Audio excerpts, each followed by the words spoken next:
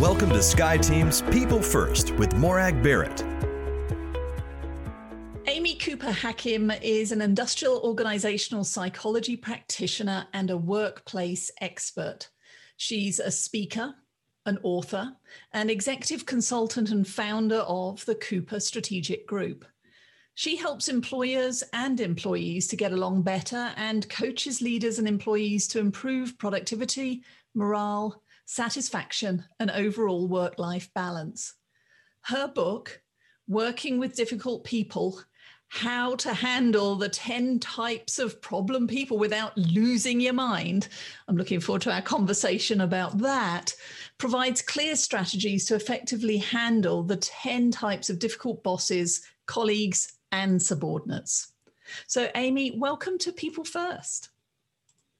Thank you for having me. Well, as I said, I'm really looking forward to the conversation about your book and the research and the work that you've been doing. But I actually want to go back to the beginning and start with your origin story. So when you were a little girl at elementary school and the teacher said, Amy, what do you want to be when you grow up? What did you answer then, or what did you think you would be doing? I wanted to be a singer. A singer? What sort of singer? Like a pop singer or an opera singer? I've always loved to sing. Story goes that I was singing before I even used to talk. I would sing based on the music in the grocery store. And I just have always loved to sing and to harmonize and such. So that's what I wanted to be. I loved pop singing, but I actually trained operatically. So do you still sing now other than in the shower? I do. And I knew it was love when I met my husband. And we, after our first date, took a little stroll and started singing together. And so, and my kids actually also sing. So once a week, I require our family to sit and sing and harmonize to one song. Friday night dinner, we inevitably have one song where we sing together. Even my 16-year-old boy who likes to beatbox as compared instead of sing, we all sing one song. That is just my the way that I continue and keep that going a bit. Oh, so. My goodness. So have you picked out a song for this week, or is it spontaneous, whatever grabs you? Well, generally we have our repertoire, but I absolutely love it. So yes, that is really what I wanted to be. And if I could snap my fingers and be a singer right now, I would still do so. I love it. Love it. That is one of the best answers I've heard, because now I've got a picture of you in your Disney lifestyle where the birds are tweeting you and your husband and now serenading each other. It really does happen. You are the proof. All right. So you still sing and harmonize with the family, but you're an industrial organizational psychologist and workplace expert, which is a little bit of a mouthful. So help me understand the pivot point then that took you from the harmonies to solving for the disharmonies at work. Look at that segue. I like that. Well, as much as I love to sing, and truly, I enjoy it, and I get asked to sing still. So I know I could do it. I knew I couldn't make it as a profession. And some advice that my family gave to me really early on, they said, if that's your hobby and you love it, great. At the time, I wanted to be on Star Search. That was my thing. I never even tried out. But they said, pursue it as a hobby, but make sure that you have an education that you can fall back on if that doesn't work. And so I never pursued it beyond the hobby level. And so I thought, well, what could I do that would be interesting? And my grandmother, who was a mentor of mine, and actually the co-author of the book, she was going through some newspaper clippings, and I was talking to her about either becoming a clinical psychologist or a lawyer. And she said, oh, actually, Amy, I think the field of industrial organizational psychology is for you. And she gave me a physical newspaper clipping, and it dealt with time management, goal setting, opening the lines of communication, all the things that I like to do in general. I was one, as a young kid, I always would organize a closet or help someone create a schedule to get their work done well. And so opening those lines of communication and helping to improve overall productivity just really fit with who I am and what I do just generally. And I found that was great advice, and it was a great niche to fall into. Well, thanks to Granny. And there you mentioned there that your co-author is your grandmother, Muriel Solomon. And in fact, the story behind the book is a little different to everybody's else, because this is the second edition of Working with Difficult People. So what was the inspiration behind your grandmother writing the first edition, and how did you get involved, other than the familial relationship, in updating the content for the 21st century? Sure. So my grandmother was a very special woman, a mentor of mine. She passed away many years ago, but I actually remember helping her work on the index for the first edition of this book.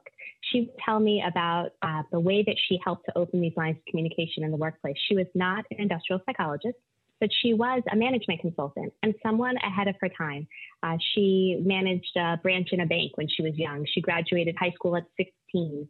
She did things that, if you think of women back in those ages and days, they didn't have some of those types of responsibilities. And she went into businesses and helped to improve communication. People would come to her from near and far, friends, relatives, loved ones. Can you help me solve this problem? So she was just that type of person. And so she fell into her own brand and started creating these management, communication, and business relationship type pop psych books. And when I found out that this specific book was still selling, I was really excited.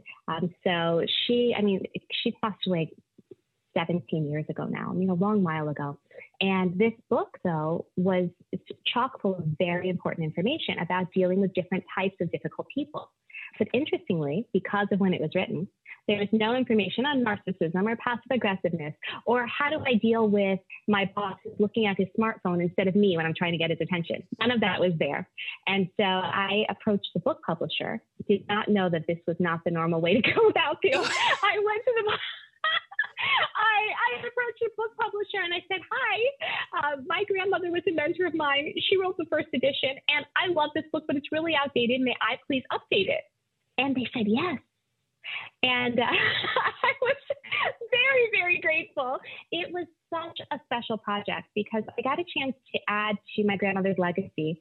And I sort of liken it back to the music. Do you know the song Unforgettable with Nat Cole? Yes. And then his daughter or granddaughter sang after the fact. And it was just such a beautiful moment. So that's what this experience was for me. I was given a paper copy of this book because it was so old. They didn't have an electronic version. And I updated it by hand and then inserted paragraphs by word documents. And we pieced together this updated version. And it was just such a special project and a beautiful way for me to add to my grandmother's legacy. And then since then, I've been speaking on the topic much more so and using my background in industrial organizational psychology to support some of these changes and suggestions and enhancements to her work. So I love that. I mean, what a wonderful legacy and a way to honor your grandmother.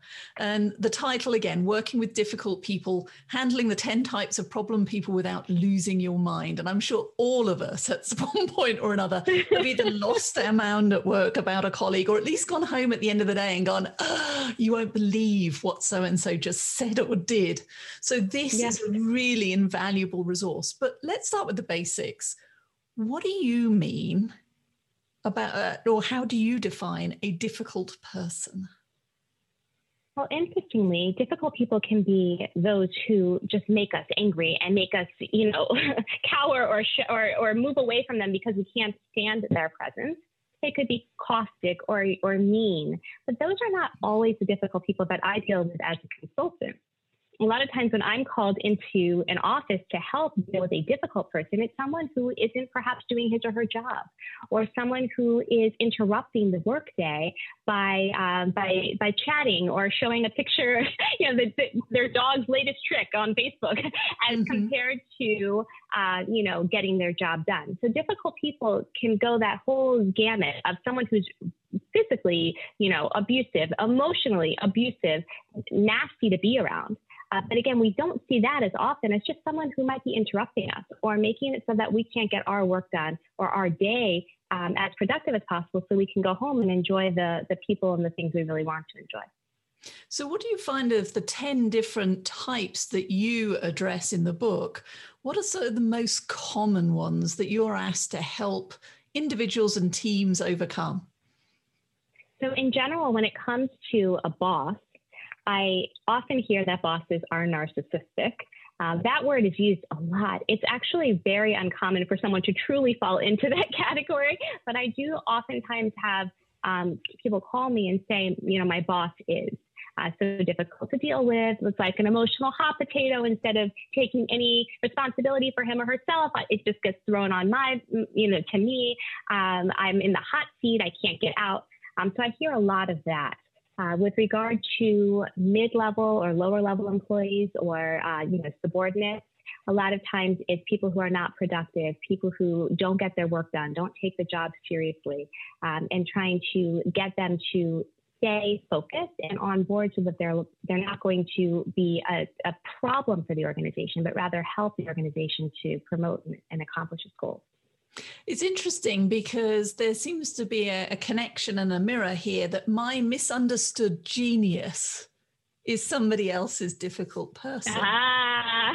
So, I mean, I don't know that anybody gets up in the morning and thinks, I want to be seen as belligerent or I want to be seen as intimidating, but that's the impact that we have. So how do you even start the conversation around addressing difficult people? Well, so it's really funny because a lot of times I get called by the higher level individuals within an organization, say the CEO or some executive leader. And that individual will say, I don't know what's going on in my company. My top level people are not performing. The stars are leaving. They're taking up their jobs. I can't get people to do what they're supposed to do. Come help. And so I go into the organization, and oftentimes we have the same story. At the end of the day, we have to get there. And so the leader may say, so-and-so did this, and let me tell you all about my star players. And we'll go through a whole visionary and, idea and interview. And then only to find out, of course, that the leader is the one who's truly difficult and that people are leaving because they don't want to work with that individual, right? So we see that a lot, but the only way to work through that process is for me to speak to all of the individuals who work for that person and say, do you feel valued? You get to do at work what you feel you can most successfully do? Do you feel like you are, contributing and helping yourself to grow personally, professionally? At the end of the day, do you come home and say, gosh, I had a great day at work. I really enjoyed what I did. Do you feel empowered and valued? And so we go through all of that. And then ultimately, through my interviewing, I'll find out that the boss is squelching ideas, oftentimes saying, my idea, take it or leave. This is it. There's one way. I know I'm the expert. And so I have to bring that back to the leader and talk to the leader and coach the leader to help him or her to see, hey, I also play a role in this relationship. And while obviously someone is at the top of an organization because he or she earned it, likely the better leaders are those who are able to surround themselves with people who can complement their own particular skill set. Mm-hmm. So when we're able to say, here are my strengths, and instead, I don't want to be focused on worrying about, micromanaging these individuals. Instead, I want to say, I empower you to do this, do that, so that I can ultimately put my feet up on the desk and think about the vision of the organization. I actually physically, and it's hard to do with the camera, but I will move back and put my feet up so that the executive can say, this is where you need to be. This is where I want you to call me up and say, I no longer need your services because my feet are up on the desk and my organization is running smoothly. And the only way to get there is for everyone to accept their own particular roles and recognize that there is power in letting others do work too. Others have ideas too. And that can be very, very challenging for many people who are in a boss type position. It's interesting because it does start with holding the mirror up. And it's interesting how much trust and confidence people will show in us as complete strangers coming in as the consultant when we're doing that diagnostic. And often for leaders, when we hold the mirror up and say, well, is this the intent? they're shocked and appalled because nobody has given them the feedback till now that that's how their style is landing. And they haven't made the connection between the self-fulfilling prophecy of, I'm being directive. Well, why is nobody speaking up? Well, because they're waiting for you to direct them. And so you're part of the problem. So I love that. Now, in the book, I noticed that you structure the recommendations that you have, depending on whether your difficult person is a boss above you or whether it's a colleague, etc. So help me understand that sort of 360-degree view. How is it different?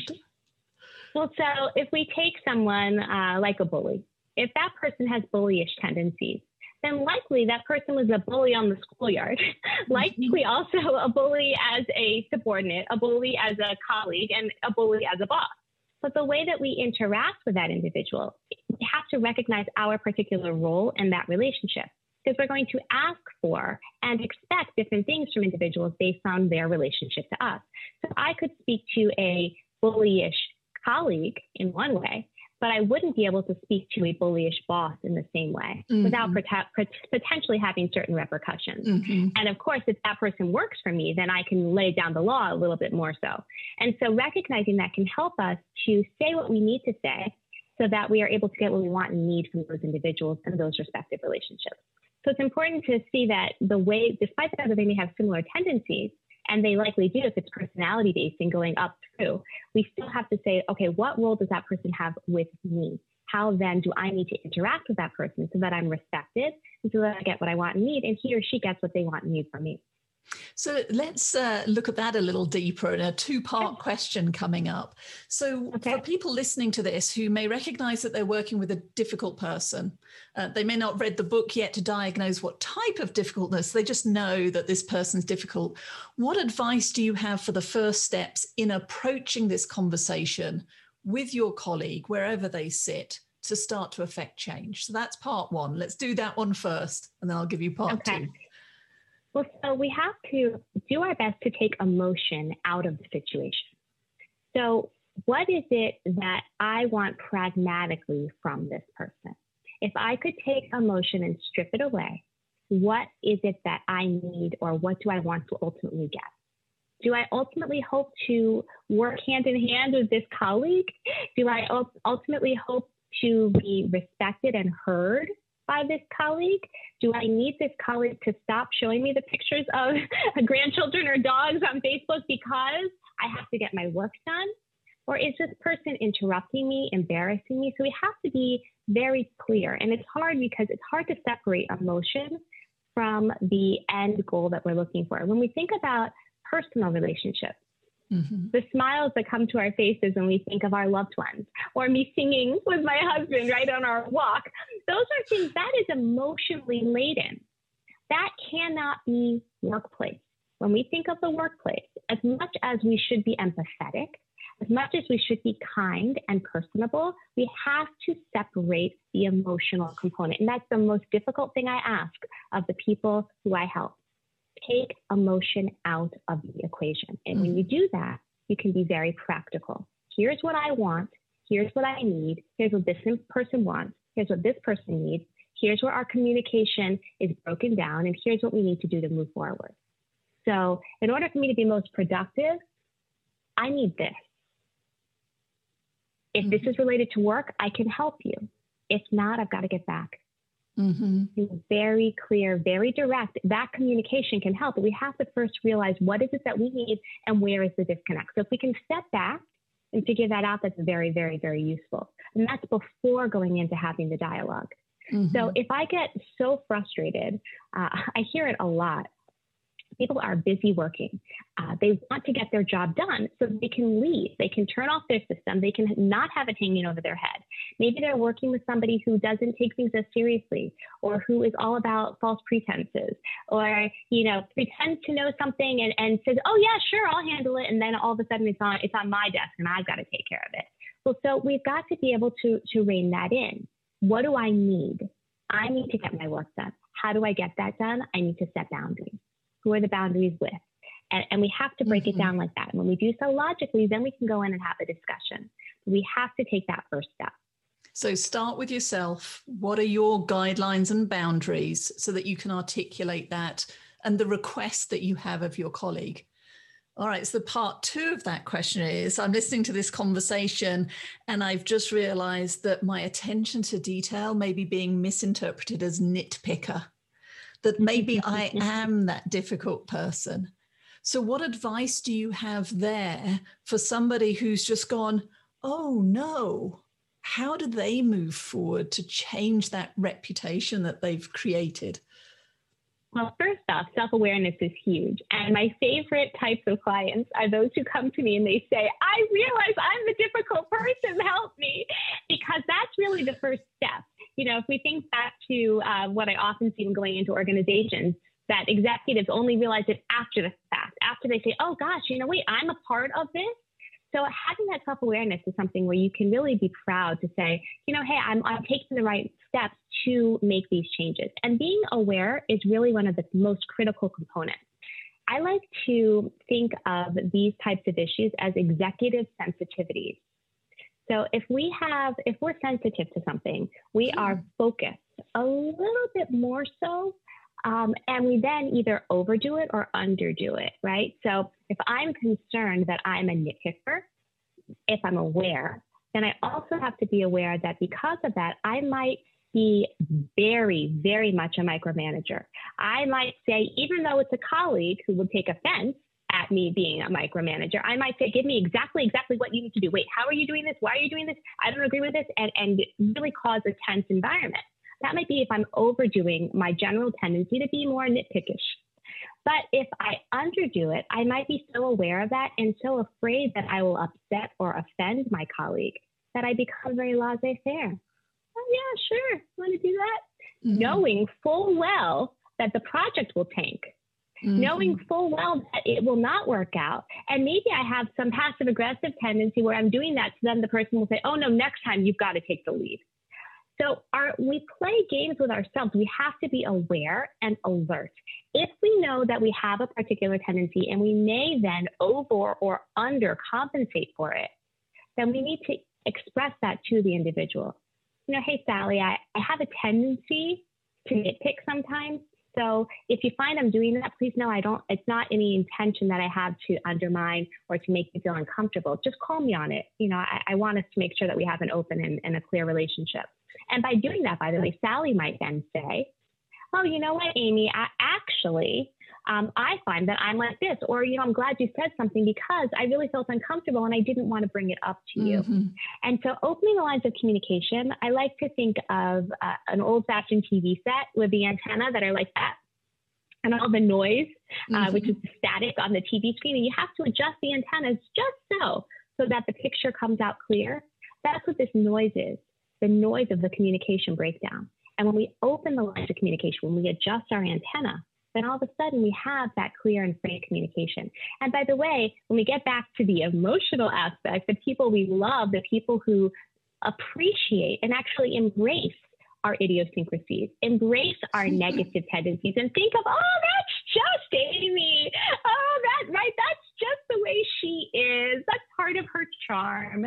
Well, a boss doesn't think that. A colleague doesn't think that. A subordinate doesn't think that, because they look at it that this person is hindering me from getting my job done or from doing well at work.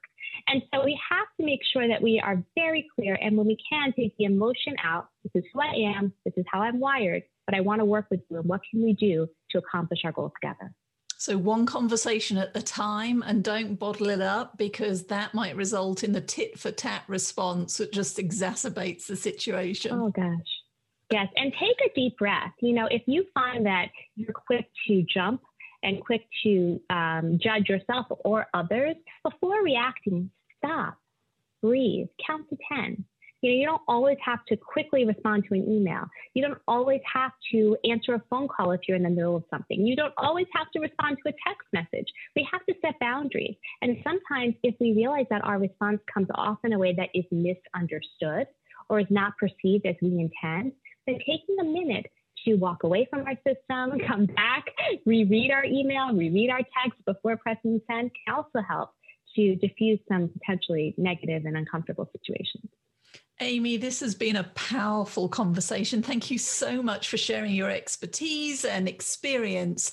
So what final thoughts do you have for the listeners? And of course, how can people learn more about the book and the work that you do? So thank you for having me. It's been a pleasure. My final thoughts are really to remain true to yourself. Set those boundaries so that you're able to work when you work, but play when you play. Just like any type of schedule that you set, when you have a specific standing appointment with somebody for work, you wouldn't dare break that. Well, similarly, set those same types of appointments for things that bring you joy and comfort in your time. That way you're able to enjoy life and work hard, but also play hard. So I think setting those boundaries is really, really critical, and something that I think, especially in today's day, where so many boundaries are blurred, we really need to set the tone.